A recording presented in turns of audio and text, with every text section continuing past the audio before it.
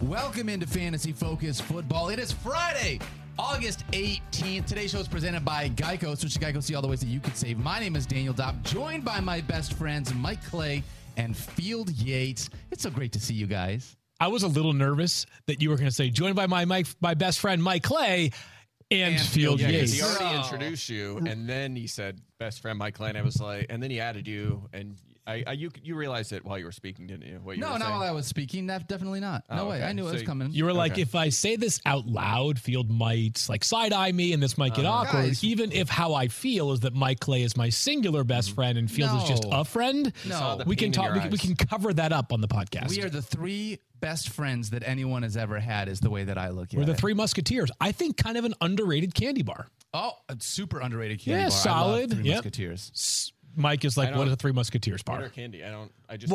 I just take creatine and protein and get jacked, and I don't eat that junk. I don't eat that garbage. I went to Costco yesterday. Oh, yeah. And they already have my favorite place to shop. All of the Halloween candy out. I tried so hard to get a box of the full-size candy bars, and Rosie was like, it is not close enough yet. Daniel, you're going to have to hide them in the house. They're going to be gone by the time the Halloween gets here. This happened to me a month ago. Really? In July, I was at a local pharmacy, and there was a full wall of Halloween candy. And I was so perplexed and perhaps offended that I tweeted about it. It's preposterous.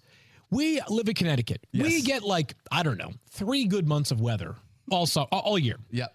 Halloween is crisp, cool air. I don't want to be thinking about that crisp, cool air when it's 92 degrees out in July. That's fair. Can we just wait another month? Just a little longer. Yeah, you really think I have the discipline that if I go buy a box of candy right now, a whole box, that it's going to last for another 2 months and 2 weeks? No. Not a chance. Nope. It'll be gone by Sunday. Yeah.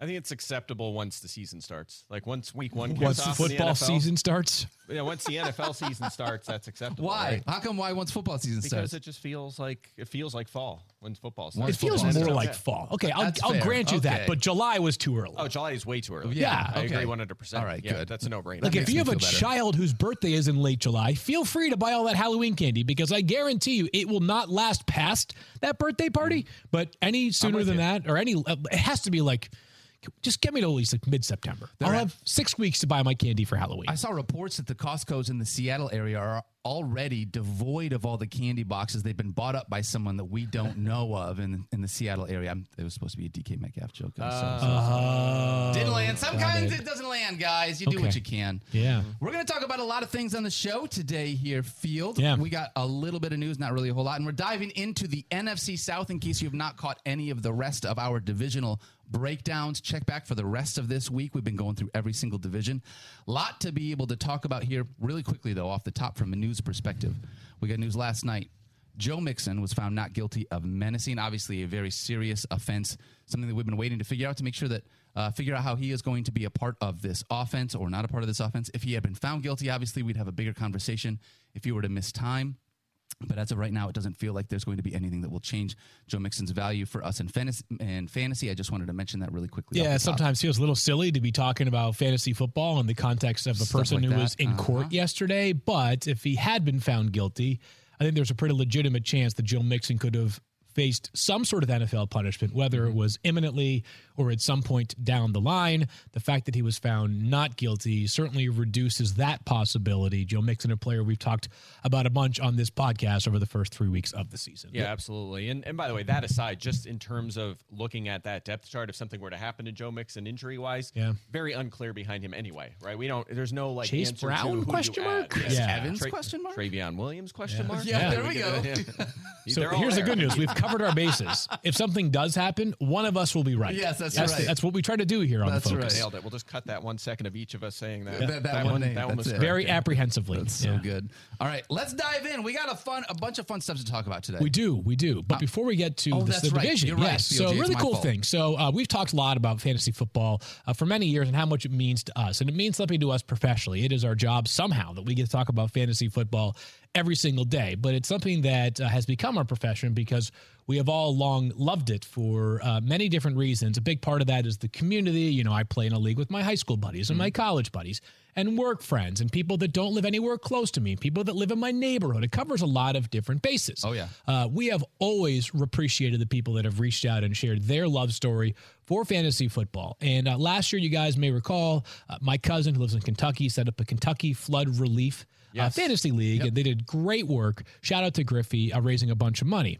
At some point towards the end of the season, he got an email that he forwarded to me from a gentleman named Shane Burns. And I think that Shane has an incredible story that we have heard similar things from other veterans in the past. And Shane is a veteran. Shout out to all of our veterans that have served our country so nobly. And, he was, as many active members do, they experience some difficult times. It's simultaneously one of the most heroic and perhaps traumatic things that any individual can do in life. And Shane talked about how fantasy sports, baseball and football, but more recently football, really had helped sort of get his life back on track. And I was so touched by Shane's email, and he participated in the Kentucky Flood Relief League last year, and he's a huge Saints fan, has been playing fantasy football for a long time. So I said, something, Shane, this got me thinking.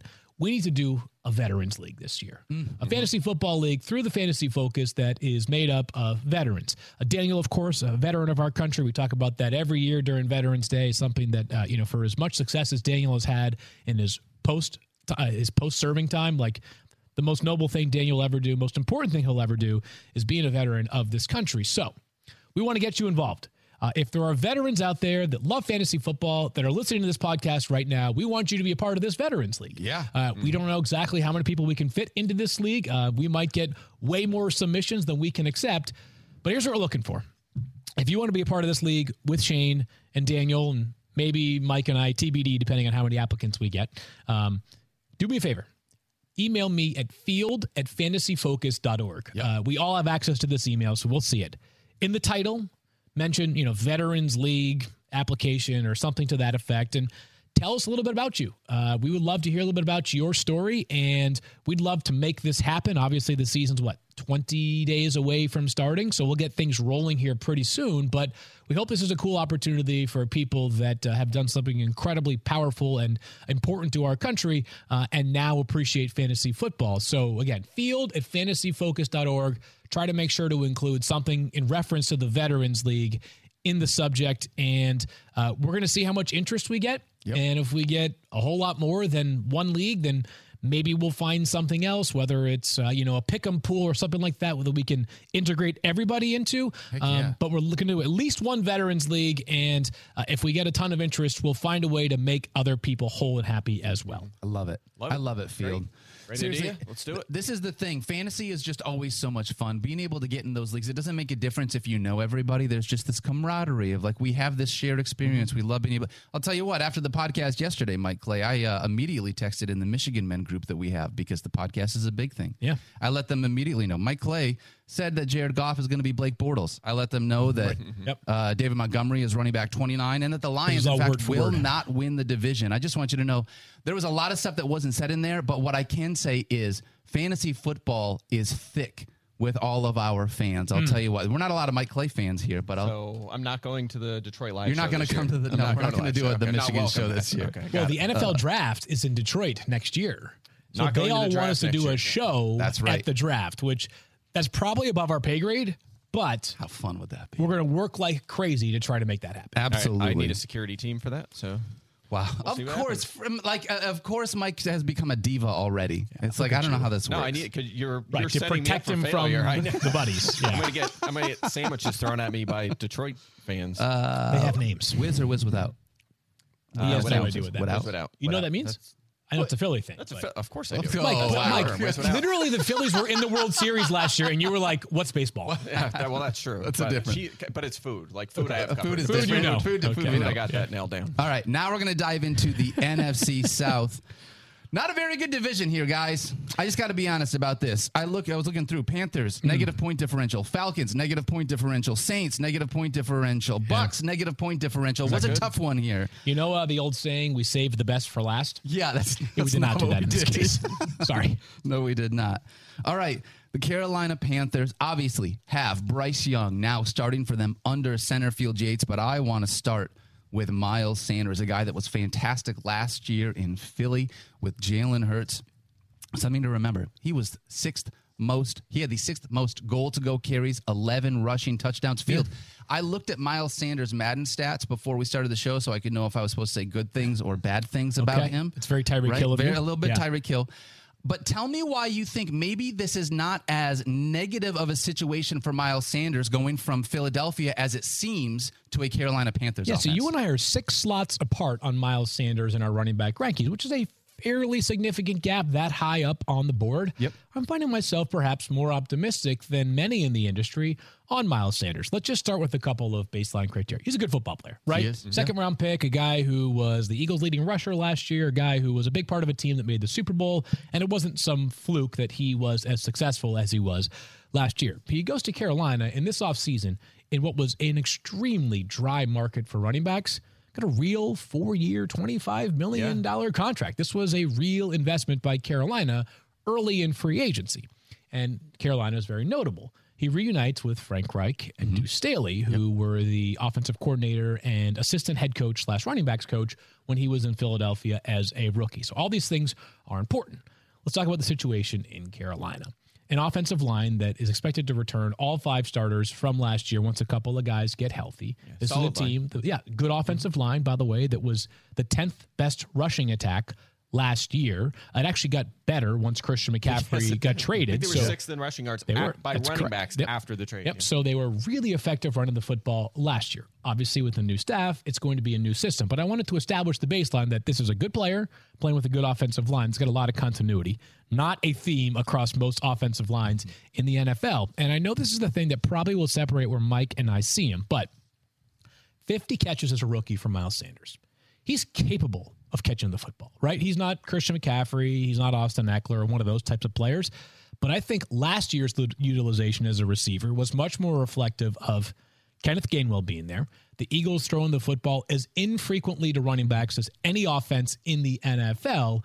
And the fact that just really those two factors, to be honest with you, more than anything else. If Jalen Hurts, he's not going to dump it off. He's just going to tuck and run, right? Or he's going to have design runs. Exactly. So he goes to a system playing with a quarterback that is not much of a runner, who is an excellent distributor, where I think they're going to pretty heavily involve Miles Sanders here. There's 288 carries vacated between Christian McCaffrey and Deontay Foreman. I keep thinking to myself, there's a pretty darn big workload.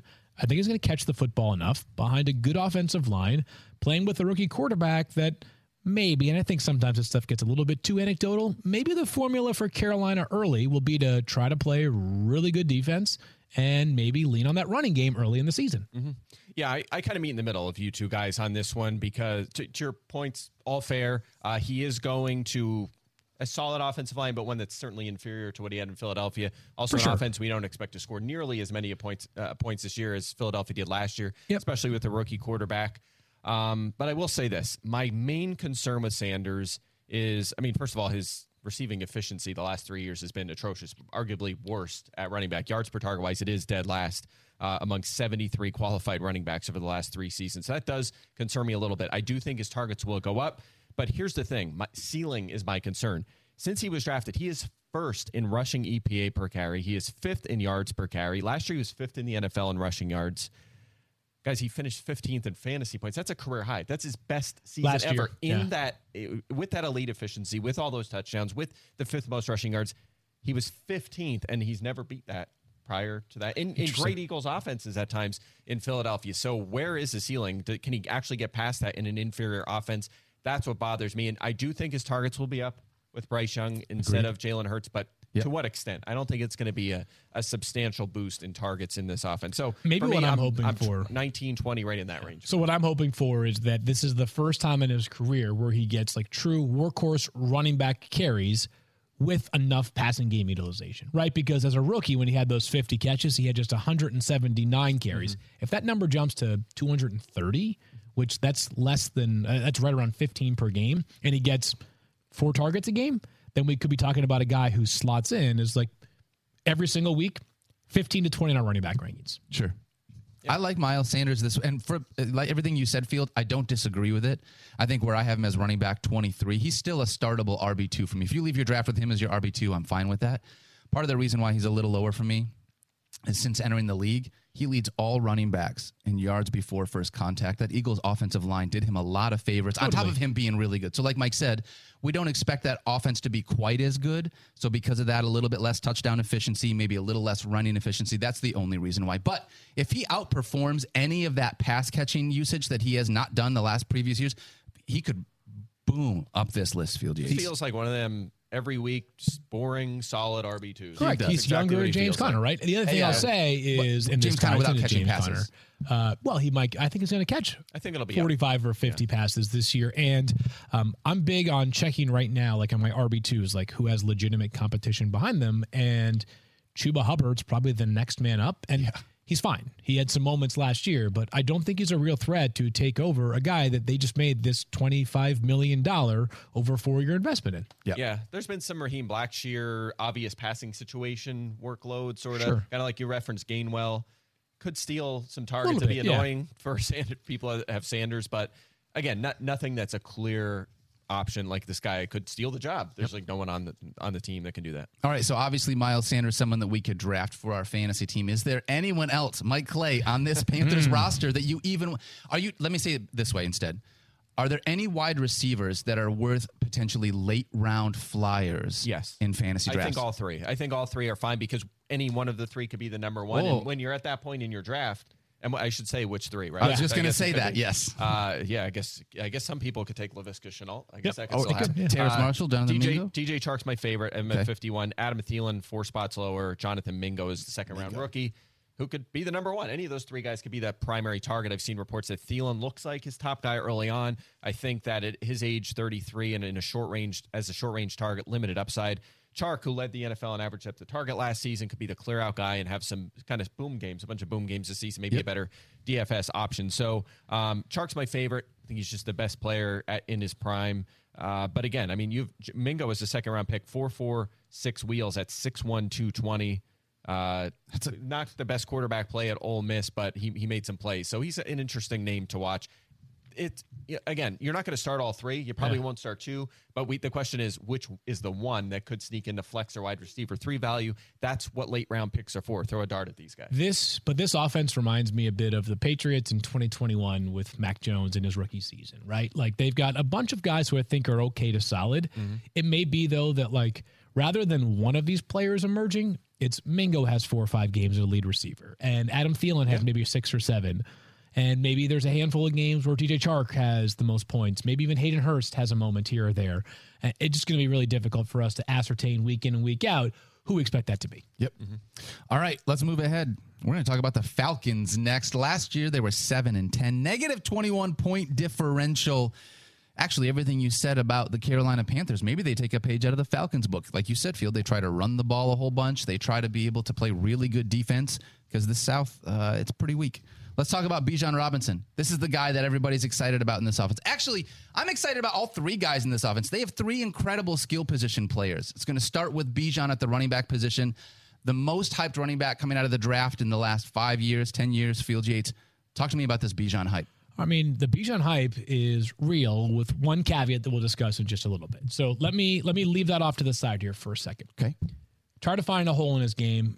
You'll be searching for a long time. Bijan Robinson is the real deal. This guy is an incredible runner. He had 19 catches last season for Texas. That's not reflective of the skill set that he has as a receiver. Oftentimes in college, guys who are super talented pass catchers just run the football a ton because it's like 5-star U, right? They're just running past defenses, and Texas's offense did not need Bijan Robinson to be exclusively a receiver for him to be an awesome part of their team. He was the real deal from start to finish at Texas, checks every box physically. He's got incredible measurables, ran fast at the combine. You've seen all the hype and the highlights so far this preseason. 8th overall pick for a team that was the run heaviest or second run heaviest team last year, Mike? They were run heaviest. They were... what was it? 52% of their called plays? They led the NFL in running back rushing yards as well. So the run heaviest scheme. Yeah. Run heaviest scheme with the most running back rushing yards last season.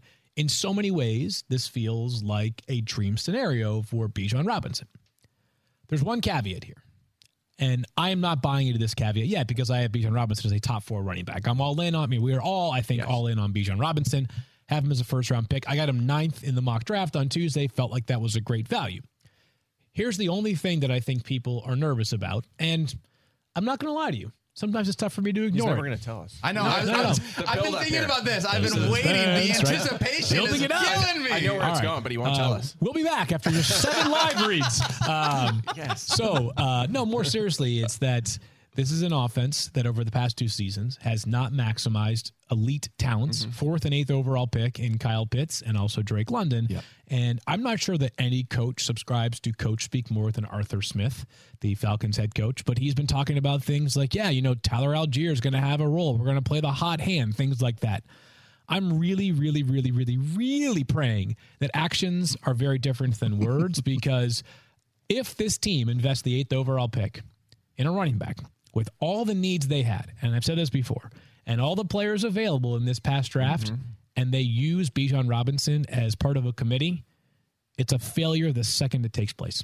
So that's the only thing that I'll introduce. I am banking on that not happening. I've got him as a top 4 play. Yeah, and my point here kind of relates to that, which is that Tyler Algier is going to have a role, and that's okay. They averaged 27 running back carries a game last season. If you just give half of those to Bijan, that's already 14, 15 carries. Sure. On top of a substantial receiving role. We know that's going to happen, right? 4, 5, 6, 7 targets a game. Yep. That's enough to be a strong RB1, especially if you're at that level of athlete that Bijan Robinson is. So, yes, Tyler Algier will have over 100 carries. Maybe he easily crushes that, and that's okay. Bijan will still be an RB1. The other point here is that, again, I have hammered this stat home all season long, because the other pushback is, how can I spend a first-round pick on a rookie? I got never played. Right? Okay, and the only pushback to that, again, I've drilled this into the ground, but I'll say it again. All 6 running backs that have been drafted top 10 since 2011 have finished top 10 in fantasy points as a running back. Saquon Barkley, Trent Richardson, Zeke Elliott, Leonard Fournette, Christian McCaffrey, and Todd Gurley. All 6, 100% over the last decade. These teams take guys in the first round, or in the top 10, top 15. This applies to Jamar Gibbs as well. They use them a lot, and they're super productive in fantasy every single time. If you're in a debate with somebody and you're debating a rookie and his fantasy value, and that person wants to use the fact that that player has not done it before as part of their argument, you can immediately say, I win that argument. Like, do we not see rookies dominate? Right. Not just amongst rookie running backs in fantasy football. Yeah. Like, do we not see what happens all the freaking time? Like Micah Parsons, the day he stepped on the field for the Cowboys, after taking a year off from football because of the COVID year, he was an unbelievable player, right? Like Joe Burrow and Jamar Chase and Justin Jefferson, like these guys come in and absolutely mash. Like, it's one of the dumbest arguments that I hear fairly frequently in fantasy football discourse. So the next time somebody comes at you and says, well, he hasn't done it before, you just tell that person, you can just you carry like a little stamp with an L stamp, which I'm sure everybody carries stamps. Right. And you just put it right on their forehead and you just say, I win.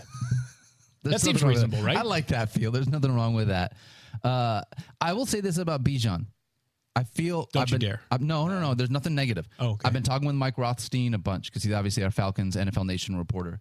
He is convinced that they are going to use both Bijan and Tyler Algier a fair amount. They're not going to go away from Tyler Algier, but he will be used, Bijan, as a heavy pass catcher in this offense. I don't know. I need to see 300 touches, Mike. Is he going to see 300 total touches this year? He could push for that. In this high-volume offense, they're going to run this offense through the running backs and the running game, and when they throw it, it's going to go to 2 guys. Remember, Kyle Pitts was 2nd, and Drake London, I believe, was 4th or 3rd at wide receiver in target share last season. When they throw, it goes to 2 guys, and it'll go to a 3rd guy, Bijan, now. But there's going to be so much volume in the running game. And by the way, we're going to get to this. I want to get into this more when we get to the Saints. This division, you could argue, has the easiest, 2nd easiest, 3rd easiest, and 4th easiest schedules in the NFL this season. That's wild. Really? Wow. Yeah, you can dive them all in the top 5. It's a very light slate for this division. I don't want to dismiss this name, because I think people who listen to this podcast know we love him. I'm not exactly sure what the Cordarrelle Patterson role is. I hope that it's more receiver than running back this year. That's all I'll say. Who's their number 2 receiver right now? He probably is, right? Who is? Matt Who Collins. is? Okay, He's sorry. there to block. He's going to, right, he'll be blocking. So, yeah, they have major He's receiver. More like a sixth offensive lineman than a second wide receiver, I Matt think that's Collins this year. I have to imagine that's why they targeted him, I feel like, to be the number 2. And we've seen that from offenses before, that a clear run-heavy offense brings in a starting receiver to play a bunch of snaps and have that specific role of blocking. Sometimes it's a clear-out role, like Marquez Valdez-Scantling was in Green Bay and was in Kansas City last year. We call the air yards god, right? The Saints famous for that with guys like Devery Henderson. Yeah, and Robert Meacham. Oh, my God. They'd be like second in snaps at receiver, but like 45th in targets. Right. It's a role. It really is. Yeah. All right. Let's keep moving on. We're going to talk about Kyle Pitts. You said that this was an offense that's going to run through these running backs. Yeesh. We've been trying to make Kyle Pitts happen. It sort of happened his rookie season. Let's be honest about that. It absolutely did. Yeah, I mean, it happened through the receiving yards. I didn't get the touchdown equity I was looking for from a guy that was drafted number 3 overall. But when I'm looking at Kyle Pitts, we're still talking about him sometimes like he's a superstar because he is a unicorn and he is still so young, Mike. But there are reasons why we don't have him listed as the top 3 tight end that he was. Give me both the pros and cons for drafting Kyle Pitts this year. Yeah, the low volume passing game with a very suspect quarterback situation. We don't know if Desmond Ridder can do it. I mean, he had 4 starts last year. He threw 2 touchdowns, and they both came in Week 18 against the Bucs backups. Right. So he threw against starting defenses. He had 0 passing touchdowns. That's a concern. Also, and again, they're going to run the ball so much. It's just what is his ceiling in terms of volume? And he hasn't had that full season yet where he's put it all together in terms of yardage and the touchdowns. Last year, actually, 10 games, he only had 2 top 12 fantasy weeks. So I still believe in the talent.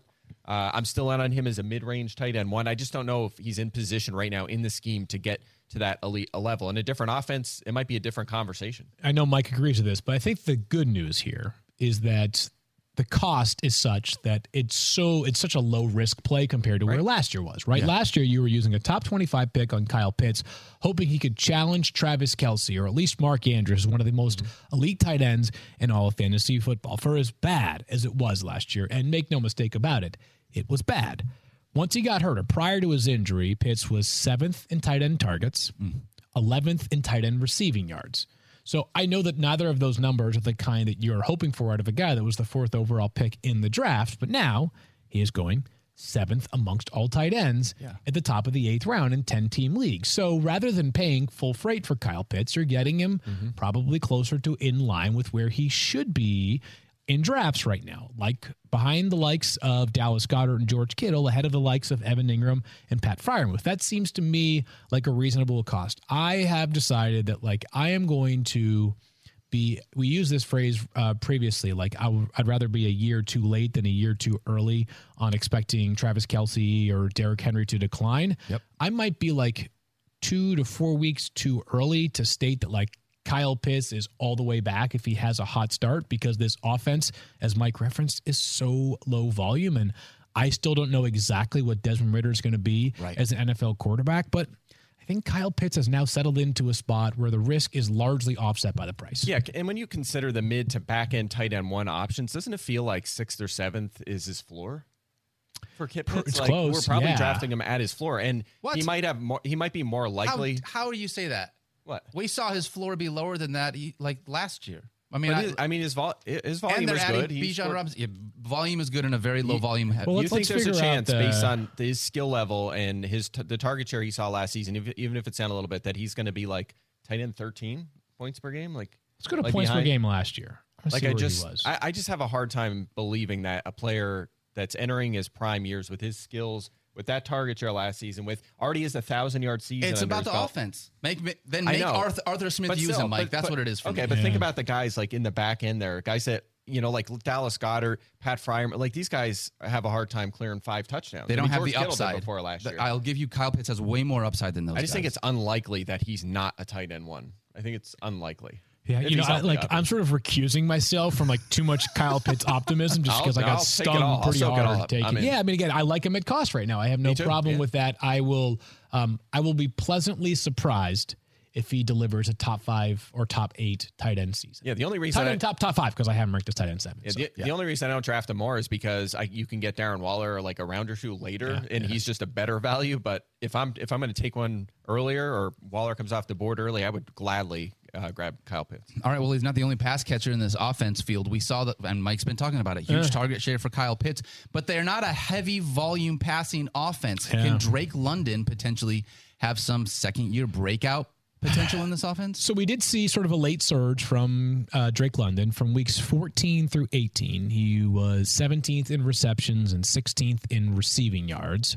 That was the last 5 weeks of the season. So that was good. And this Basically is a player. with Ritter. Yeah, and like he rules, right? This was the 8th overall pick, very justifiably a year ago. I loved this stat that he was the Pac-12, which RIP, I guess. The Pac-12 Offensive Player of the Year back in 2021, the fall of 2021. Yes, fall of 2021. And he got hurt like on Halloween that season and still won Offensive Player of the Year because he was damn good during his final college season. I think the world of him as a player. The question I think you have to ask yourself, and Mike raised this with Miles Sanders, is what's the upside for Drake London here, right? Because you're an extremely run-heavy offense, a quarterback that's a major question mark. Now, the good news is that it should go up compared to where it was last year. The Falcons were 31st in off-target percentage of throws last season. Obviously, Marcus Mariota was the starter for much of last year. I think Desmond Ritter will be better, but how much better is he than Marcus Mariota? I just don't have like a significant sample size that tells me for sure he's way better. Yes, he was the quarterback for much of when Drake London got hot last season, but I just think because of the fact that this team could easily lead the NFL in rushing attempts and certainly running back rushing yards this year, like, is there a top 15 outcome for Drake London unless he just totally crushes it in the touchdown department? Yeah. That's what I was going to say. Exactly. I'm having a hard time with him at ADP. I think he's generally going in 12-teamers like in the 5th round. Yeah. And I can't see it. Like I'm 31st on my board. He was 12th in yards per route run as a rookie last year. He was 4th in target share. It's just the low volume is crushing, and he's not the only guy, too. They're going to, in addition to the running backs, Kyle Pitts will be featured in this offense, right? So it's Bijan as a runner. It just feels like, think about how far the Falcons would have to come offensively for Bijan Robinson and Kyle Pitts and Drake London to mash during the same season. Yeah. That feels like a long ways away from a team. Desmond Ritter would have to crush. I was just going to say that. They would need that big leap. He would have to make a big leap, and they would have to balance out the offense as a result. And that's a possibility, but I didn't see that from Ritter. Not to mention he fell to the 3rd round last year. There's no reason to be, to expect that as the likely outcome here. And this is and I don't love when we fall back on these phrases, but I mentioned it with the Panthers, like, every team in this division can go into this season thinking if we play stellar defense and run the crap out of the ball, we can make the playoffs. And the Falcons spend about as much money as anybody this offseason on defense. Like, they could legitimately be an above-average defense, run the crap out of the ball, and win 9-10 games this year and maybe challenge for a playoff spot. That could work for them this year. So it just feels like, how bad that division was. It almost worked. I've been watching. Have you guys watched Quarterback on Netflix yet? I've watched a few part of it, right? Yeah, like just as you get through it, you're just like, wow, you forget this Falcons team last year. Like somehow they stayed competitive until like 2/3 of the way through the season, like pretty miraculously. That was one of the. It's a better team on paper this year, and they did it through the running game because the defense wasn't good, and they were actually a pretty efficient offense, more so than you think, even with Mariota because of the run game. Which made it a little head-scratching that they drafted a running back in the top 10 because that was not a problem area. They literally were first in rushing yards by running backs last year, and it was effective. That's there we go. Like, that's what I need to be reminded of, to be like, okay, they have to go in on Bijan. Right? Because, like, they didn't need him, and they took him. Come on, people. Like, make it happen. That's where, and I know you guys are saying this, but, like, everything about these stats for Drake London and Kyle Pitts feels like pseudo-misleading. Like, Drake London was 5th in target share. But when it's such a run-heavy team... that number is definitely misleading. Right? Yeah, I'll give it to you. 29% target share was 4th highest, but he was 21st in targets. Which is right. And I think we've made that point, though, right? We've said it's misleading. I was digging through old Eagles statistics because, like, in preparation for the Miles Sanders conversation today, and I missed I thought he was a rookie in 2018. It was actually 2019, and so I was looking at the rushing leaders, and it was Josh Adams with like 432 yards. So yes, you can be he was the Eagles' leading rusher, and he would have been like 57th in the overall NFL. So yes, he was the 5th. He had the 5th highest target share. Did Drake London, but it was still a much lower number. There were guys who were probably 27th in target share that had way more targets than Drake London. Yep. All right, we're going to keep on moving through the NFC South in a minute, but first, Field Yates. How would you love it? Geico asks, how would you love a chance to save some money on insurance? Yes, I would. Of course you guys would. And when it comes to great rates on insurance, Geico can help, like with insurance for your car, truck, motorcycle, boat, and RV. Even help with homeowners or renters coverage. Plus, add an easy-to-use mobile app, available 24-hour roadside assistance, and more. And Geico is an easy choice. Switch today and see all the ways you could save. It's easy. Simply go to geico.com or contact your local agent today. Mike's trying to vigorously. It's like I was undoing. So I'm so glad you saw it. Do you doing? ever go to your email and you scan a bunch of emails and then you just select them all and then hit delete? But right when I did that, another one popped up and it disappeared. So I was trying to figure out. So you're trying to shake to undo. I was shaking to undo. I thought I got an important email from Field Yates, so I was checking. But I did see while I was looking at this, while you're doing the read, I was looking at the news. We got news from Adam Schefter. Speaking of former Eagles, Jason Peters coming back for season 20. Wants to play. Wow. 20. He's going to try and sign somewhere and play. So that's awesome. Amazing. Yeah, what a career. He's awesome. That's unreal to play. I feel like that many seasons at that position. And he's had so many injuries, too, and he's had to battle through, and he just keeps coming back every year and playing well. Yep. Incredible. All right, let's talk about the New Orleans Saints. Last year, they were 7-10, negative 15-point differential. Things should be different this year, though, Field Yates, because they have a guy named Derek Carr under center, hoping that this is going to make this offense run a little bit smoother this year. But one of those questions on the offense is Alvin Kamara has been suspended for 3 games. If it had been a bigger suspension, we'd have a longer conversation. But 3 games feels like a pretty easy thing for us fantasy managers to overcome at the beginning of the season. You should have plenty of reasons to be able to draft Alvin Kamara and fill in someone else for those first couple games. How are you approaching him with this suspension? Yeah, so no matter what running back strategy you take, you're going to be able to find 2 serviceable options to hold over for 3 weeks, whether you go heavy on running backs early, whether you go hero RB, zero RB strategy, whatever it is, you can find 2 serviceable bodies for those first 3 weeks. So I think the conversation then becomes, how much of a discount are you going to get on Alvin Kamara, and what kind of player is he going to be when he returns? He's going to end up going probably closer to RB25 in drafts once we get to the heat of draft season. ADP data, I think, becomes a little more reflective of reality. The question that I have about Alvin Kamara is, are the days of peak upside over for Alvin Kamara? I'm starting to wonder if that's the case. In PPR? I don't know about that.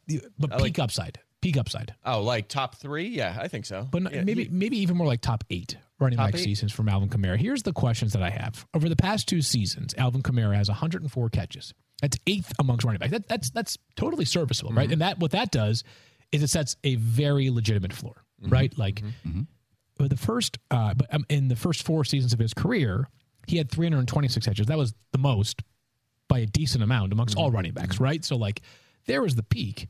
And then as the rushing efficiency is concerned, over the past 2 seasons, he has the 9th most rushes in the NFL.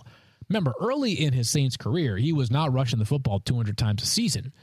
He has become more that workhorse over the past couple of seasons, and he has just 6 rushes for at least 20 yards over the past 2 seasons. So while he's 9th in the NFL in carries, he's 34th in the league in rushes of at least 20 yards. So I feel like maybe... It's so weird. He's such an explosive player. Doesn't it feel like that number should be higher? But do we think he's as explosive now? He certainly was not explosive last year as he was in prior seasons. I referenced the great Nick Underhill article earlier this offseason about how he thinks he may have tapped into some of the reasons why the explosiveness went away and how it might be better this year. But this is one of my under-the-radar questions surrounding Alvin Kamara and fantasy football this year is have the days of peak value gone behind him? Well, he is. What age is he? 28, baby. He's 28. That's your number. Is Yeah, he? he is. He's 28 years old. So you would expect him to take a dive in production and efficiency. I will say this. He has missed games. By the way, I want to answer your question first. I think RB8, probably his ceiling. So I tend to agree. I don't think he's going to be a guy we're ranking as a top 5 option. But can he be RB8 or RB12, sort of in that range on a week-to-week basis? Yes, and I have him projected for 10 to 12 carries and 4 to 6 targets per game, which I think's perfectly reasonable and conservative, and that's going to be enough in PPR to be in that RB1 conversation. But check this out. He has missed games 5 straight seasons. Since his rookie year, he's missed games at least every year. He has still finished top 5 at running back in targets and top 12 in yards not per game, total, all 5 of those seasons. Yeah. So that just shows you the floor he really brings to the table and why just a 3-game suspension, I have been taking him at ADP. You know, he was in the 8th round. He's starting to climb up a little bit. I agree. We'll kind of see where he settles. Could be 5th, 6th round. Let's talk about that. Hold on. I I do want to interrupt you because you said 8th round and you said ADP should settle in around 25. Yeah. Right RB now, 25, yeah. Right now, he's going as running back 17. That number is rising. Okay. That's an RADP. On So our that's- ADP coming off the board with the 55th pick. So That's 55. That can be, guys. that can be 55 what? 55 picks. 55 picks. 55 picks. 55 picks. 55 burgers. But Okay, I mean, so you're talking 6th round, mid-6th round there in ESPN drafts. 55 beignets. it's tricky. Yeah, sometimes I think that is a little bit driven by where they're ranked in our draft room a little bit. Well, we So should I- talk to the guy that ranks does those guys? projections. I know that. That's why I don't. That's why I often reference other ADP because you want to like this is where they're going in our draft rooms. It's fine, but sometimes Totally. if there's a lot of people watching who are getting ready for their live draft in person, Yeah. and I don't know why, but not all of those people will have our cheat sheets. You know, I don't think that's I don't think that's a smart move. But some people Right, are I going to would have cheat agree. sheets Fair, from other yeah. places, and they need to know where these guys might go. So I do think he will go a little bit lower than that. By the way, one interesting nugget here, which is there's a quarterback change, Yeah. and you might be wondering, well, is Derek Carr going to throw it to him as often? Check this out. Last year, Josh Jacobs had fewer than 100 yards less than Alvin Kamara. He was within 100 receiving yards of Alvin Kamara Yeah. last season. Oh, he smashed. Carr threw to Jacobs a ton in Las Vegas last season. So I'm not saying Jacobs is as good as him, but it just shows you that Carr not afraid to dump it off. He'll be doing that to Kamara a ton this season. Kamara is definitely the pass catcher in that as the running back in that offense. It's not going to be going to Jamal Williams. Is there any question mark about Jamal Williams potentially being able to take away too much goal line work to affect either Alvin Kamara or give him potential standalone flex value like he saw in Detroit? I don't think he's going to be a flex option just because he was struggling to. It was all touchdowns. It was all touchdowns last season and a lot of carry. He had a career high in carries by far. I think aside of the first 3 weeks, I think Williams will have a hard time cracking the RB2 conversation. Maybe a non-PPR flex or fringe top 25 guy, but not a guy I'm going out of my way to pick. Not to mention Kendra Miller should be involved those first 3 weeks as well. He All is right. not a beignet guy, by the way, Jamal Williams. Can we, like, That's right. He's not. yeah, but worst photo of all time. Which the beignet Matthews photo from come beignet. on. Like, that's like The that's like a end of sneaky homage. great That like was a legendary, moment. yeah. That was so good. Like Legendary it was one of photo. those like I always say that Instagram is like the 0.1% best photos on your phone, right? And so it's like, yeah, I'm about to go filter this thing. Yes. It's going to be so good. I'm going to get it into focus and like I'm going to get a little bit of extra lighting on it. Like take 4 or 5 different shots to make sure I can survey the best yeah. of those 4 or 5 shots.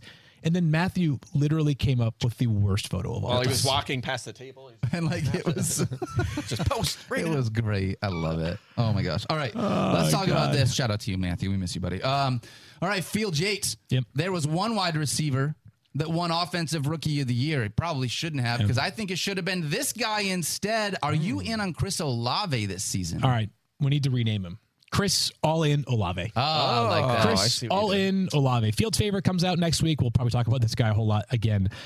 You know him. He's awesome, right? You are correct that Garrett Wilson won Offensive Rookie of the Year. His Ohio State teammate, Chris Olave, did not. But Chris Olave did have the most fantasy points per game amongst all rookie wide receivers. And moreover, this is one of my favorite stats. Over the past 15 seasons, the top 5 rookies in yards per route run, A.J. Brown, Justin Jefferson, Good. Odell Beckham Jr., Also good. Jamar Chase, Great. and Chris Olave, number 5. That's a big list. Okay, I'm not saying You're that too all low on- these I stats. feel like I'm too low on him suddenly. I'm not saying that every stat guarantees success going forward, but I think it's indicative of a player who's got an incredible skill set. Chris Olave is the real deal. He has been the talk of the town at Saints training camp. Yes, he has. Dominating training camp for the Saints this year. A quarterback upgrade. Dalton was not terrible last year, right? But I think they're getting an obvious upgrade. Olave led the NFL in air yards last season, which is one of those stats that, as Mike mentioned, like sometimes, Marquez Valdez-Scantling might have been pretty high in air yards last year, but his volume was super low. You're going to see vertical shots down the field for Chris Olave. You're going to see stuff near the line of scrimmage. You're going to see intermediate passing game. You're going to see it all. He is one of the most obvious breakout players in all of fantasy football this year. I think a lot of the rhetoric that we've been using surrounding Garrett Wilson applies to Chris Olave. He will be the captain of Fields' favorites this year. Wow. He is the High player that I am praise. leaving with more than any other player in drafts this year. Wow. Love that. Top 7 in average depth of the target, but also yards per route run. So he's vertical, but he's also seeing he's being targeted when he runs routes. Totally. Fantasy points per snap as well, top 7 in all those categories with a 27% target share as a rookie. He was 26 on a points per game basis in fantasy points. Why? Here's the only thing they need to fix. He was 68th at wide receiver in snaps. So snaps. Yeah, that's not going to be the same this year. No, right? absolutely not. No way. And that number is going to go up, and he's going to be more productive this season. So his efficiency may come down, but the volume is going to go up. I'm all in. And by the way, the latest reports I saw, we're going to talk about this, guys, so this will be a kind of move us along here, but a segue. That's what that's called. Oh, it's a segue. That's what there we go, Mike. The reports are, you're right, Olave, superstar. Like dominating. Michael Thomas reports are not prime Michael Thomas anymore. That's again, I'm not a camp. That's just what reports are saying. Of course. Yep. Anyway. So last year, Michael Thomas only played 3 games. Actually, and just to go back to the beginning, in case you haven't played fantasy football for a while, Michael Thomas started his career with 4 straight top 10 finishes at the position and has played just 10 games over the last 2 seasons. It's such a difficult thing to be able to figure out, Mike, because with this, it's like we watched the guy literally be one of the best wide receivers in the NFL. Literally the best for 1 year. His last 1 full year. season he was. And then these last 2 seasons, it's like, man, we don't know who Michael Thomas is. Now with Chris Olave here, like, what are you doing with Michael Thomas? Can I give you a stat really quick before we get into this? Love that. We speak about Justin Jefferson in very deserved ways right now. Mm-hmm. Most catches and most receiving yards through 3 seasons in NFL history. Yep. Just rewind this back in time. Through 4 seasons, Michael Thomas had more catches and more receiving yards than any other player in NFL history. Can you imagine a scenario where, like, 4 years from now, we're like, remember that guy Justin Jefferson who was good back in the day? It just seems unfathomable, right? That's a great point. Where we are now, I guess is low, sorry, visually. Yeah. Where we are now versus where we were 4 years ago or whatever it was, Michael Thomas's 4th year, that's wild to me. Yeah. Insane. So Fields saying Justin Jefferson's a bust. We should trade him now. Don't draft him. Digital video team, can we get that one clip, please? Clip it. Clip it. Are you in? I mean, is Michael Thomas worth a potential late round flyer knowing what he has been in the past? You know what? I have him 38th, and I think he's fine in the late rounds. There's sometimes where he's the top receiver left on my board. Look, last year, through 3 games, he was wide receiver 16. He had 3 touchdowns, and he came out strong. So he did. He wanted Derek Carr there. He wants to be in New Orleans again. I don't know if that was necessarily the case last year.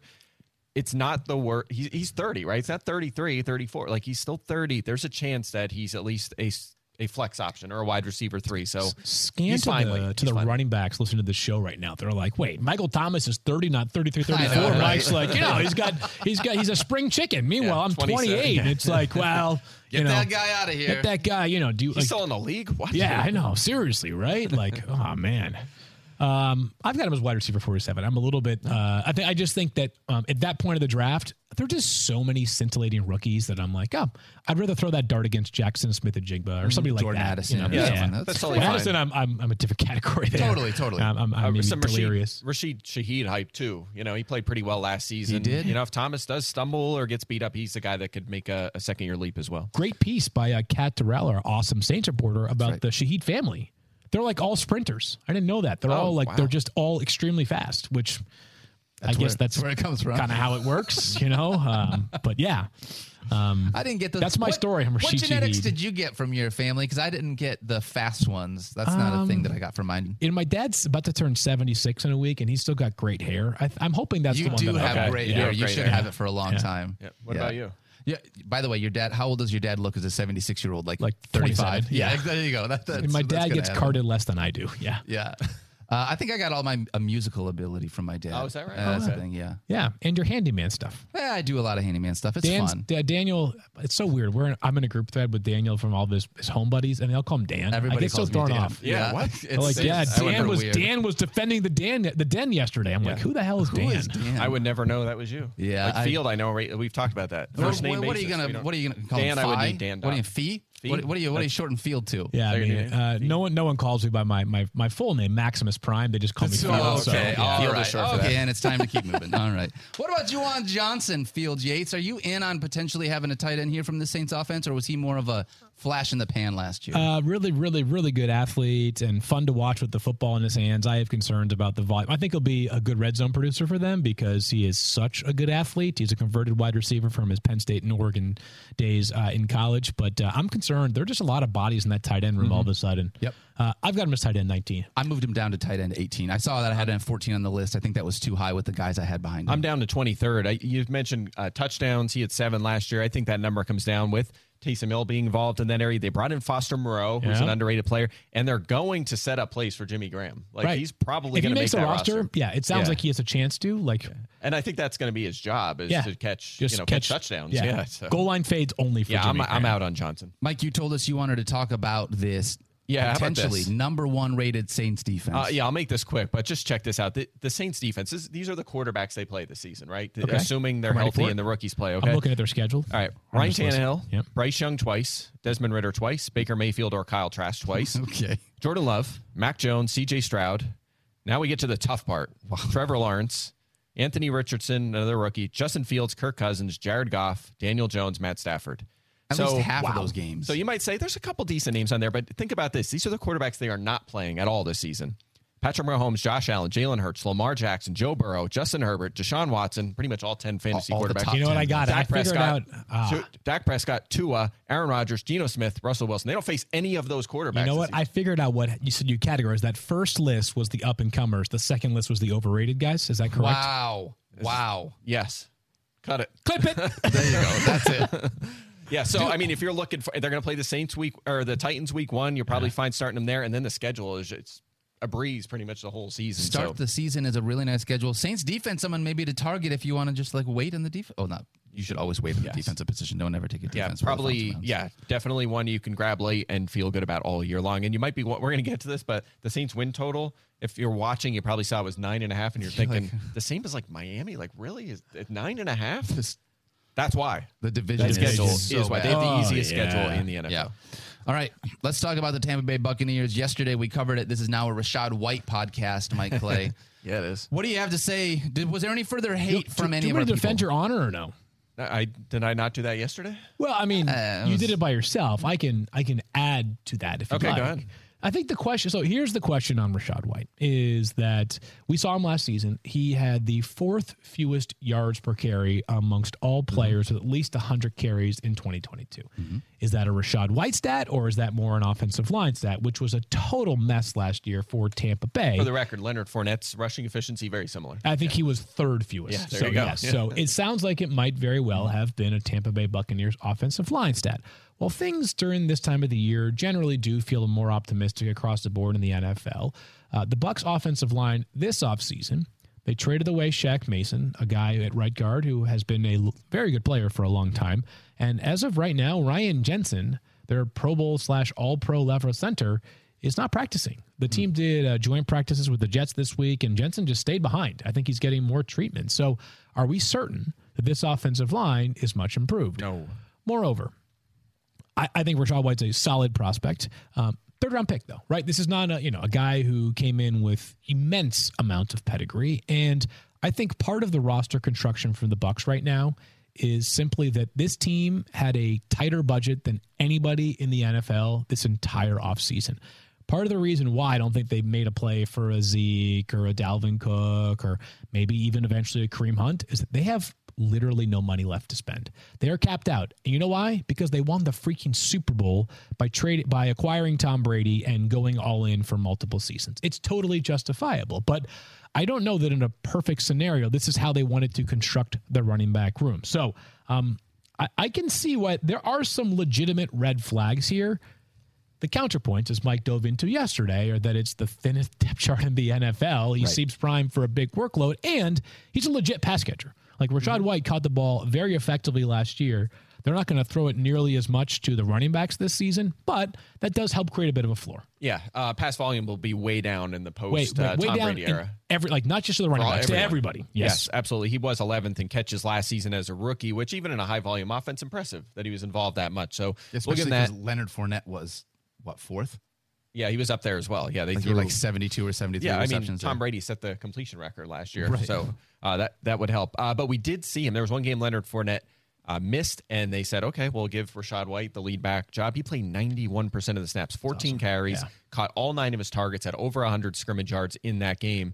And I agree. I mean, because it's Chase Edmonds and Keyshawn Vaughn and the undrafted Sean Tucker, and they're not going to add someone else most likely, the thought process here probably is, let's give this kid an opportunity to be the lead guy, and all indications are that will be the case. So if he struggles and averages 3.7 yards per carry, he might do that in 250 carries and catch 40, 50 balls and be a solid RB2. And if he's the real deal and a star and the team stays healthy, he could be in the RB1 conversation. So I like him a lot as a breakout player. He's one of my favorite RB2 targets.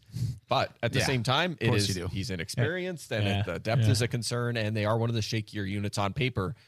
The shakiest unit on paper, the most unproven unit on paper in the NFL as things stand today. You had a stat similar to this, boss man. I'm going to throw one out there too. That's like this. It's my name now. Rashad White, you're talking about when he was able to get the volume. He had 4 games with at least 4-game stretch where he had at least 15 touches in every single one of those 4-game stretches. He averaged 14.5 fantasy points per game. That would have been running back 13 on the year. Yeah, I wonder how many of those were catches, though. I don't care.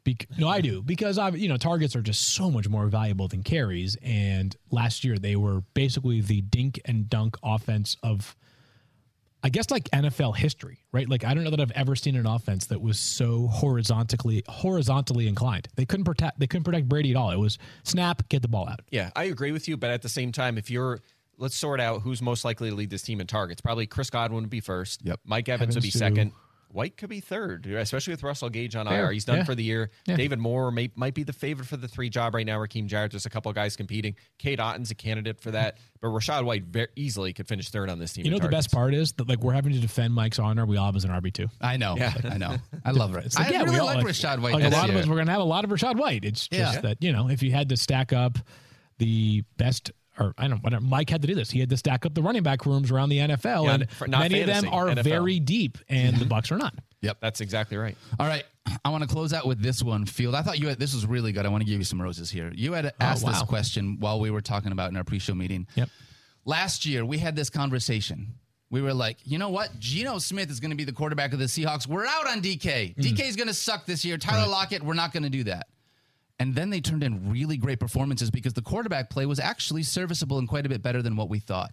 Yeah. This year, you called this, it kind of feels like that's the same exact thing that's happening with the Tampa Bay Buccaneers. Well, that's the question that I have is, will the exact same thing happen? Will Baker Mayfield / Kyle Trask? It sounds like Baker's probably got the inside track to start week 1, and we'll see how long that lasts for.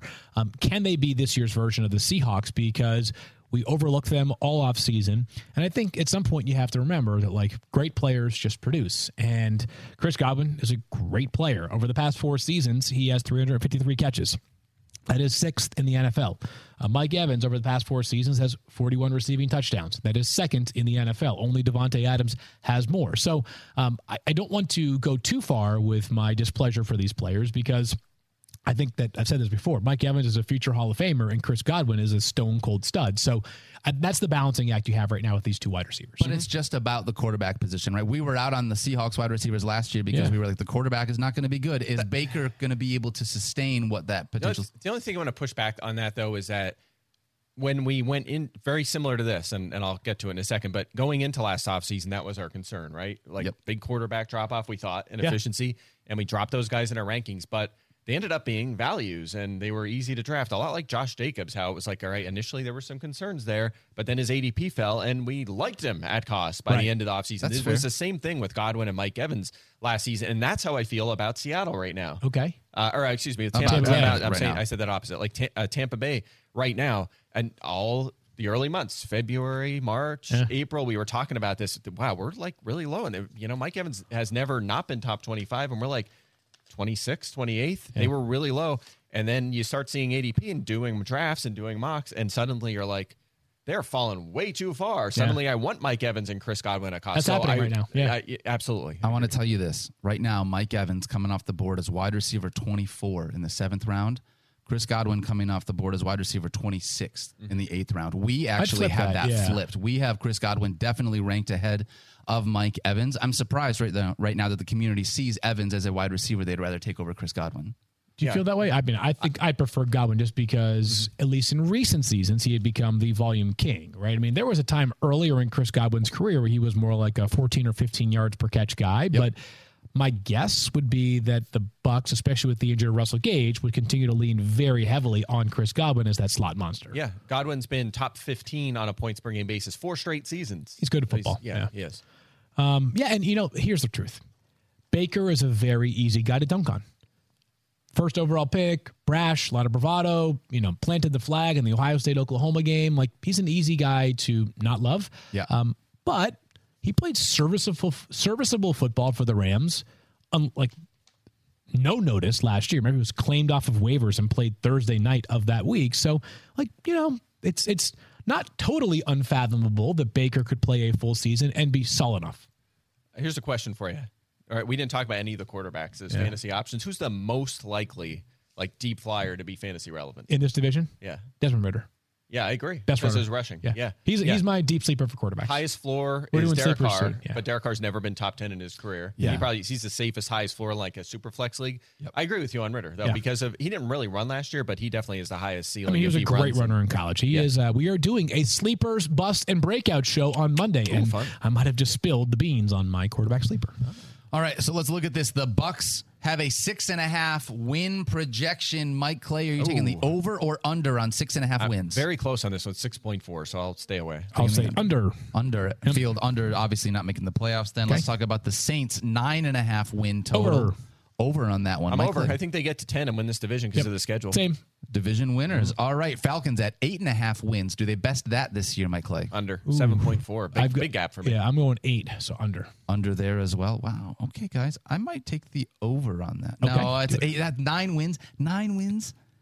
I just don't. I have to see it from Nobody Ridder. knows. That's a lot. All right, and then the Panthers, 7.5 wins with Bryce Young under center. Under. Yep. Under 7 wins for me, 7.1. All right, we agreed more than I liked right there, Mike. We've only got one team making the playoffs out of this division. Which Correct. It's a very, very weak division. We have to get the Lions in there somehow. So. I didn't need that, Mike. Wow, parting shot from Mike Clay. You're not back. At least they're being talked about as a playoff team now, okay? That's true, yeah. Yeah, by some people, by good analysts. All right, we want to thank you guys for hanging out with us today and hanging out all week with us. Hopefully you caught the Fantasy Football Marathon. If for some reason you still want to check out the mock draft we did in the Fantasy Marathon, it was a ton of fun. Check it out on the ESPN on NFL YouTube page. Yeah. But for Field and Mike, my name is Daniel. We love you guys. Don't forget to love each other. Be kind to yourself. Have an awesome weekend. Wear sunscreen. We'll see you on Monday. Best weekend ever. So you should have. Hey, great radio show, by the way. By the way, you guys didn't ask me what skill I got from my dad. What skill did you get from your dad? So he was a really good race car driver, one of the best in Pennsylvania, and I'm a racing fan. Hey, wow.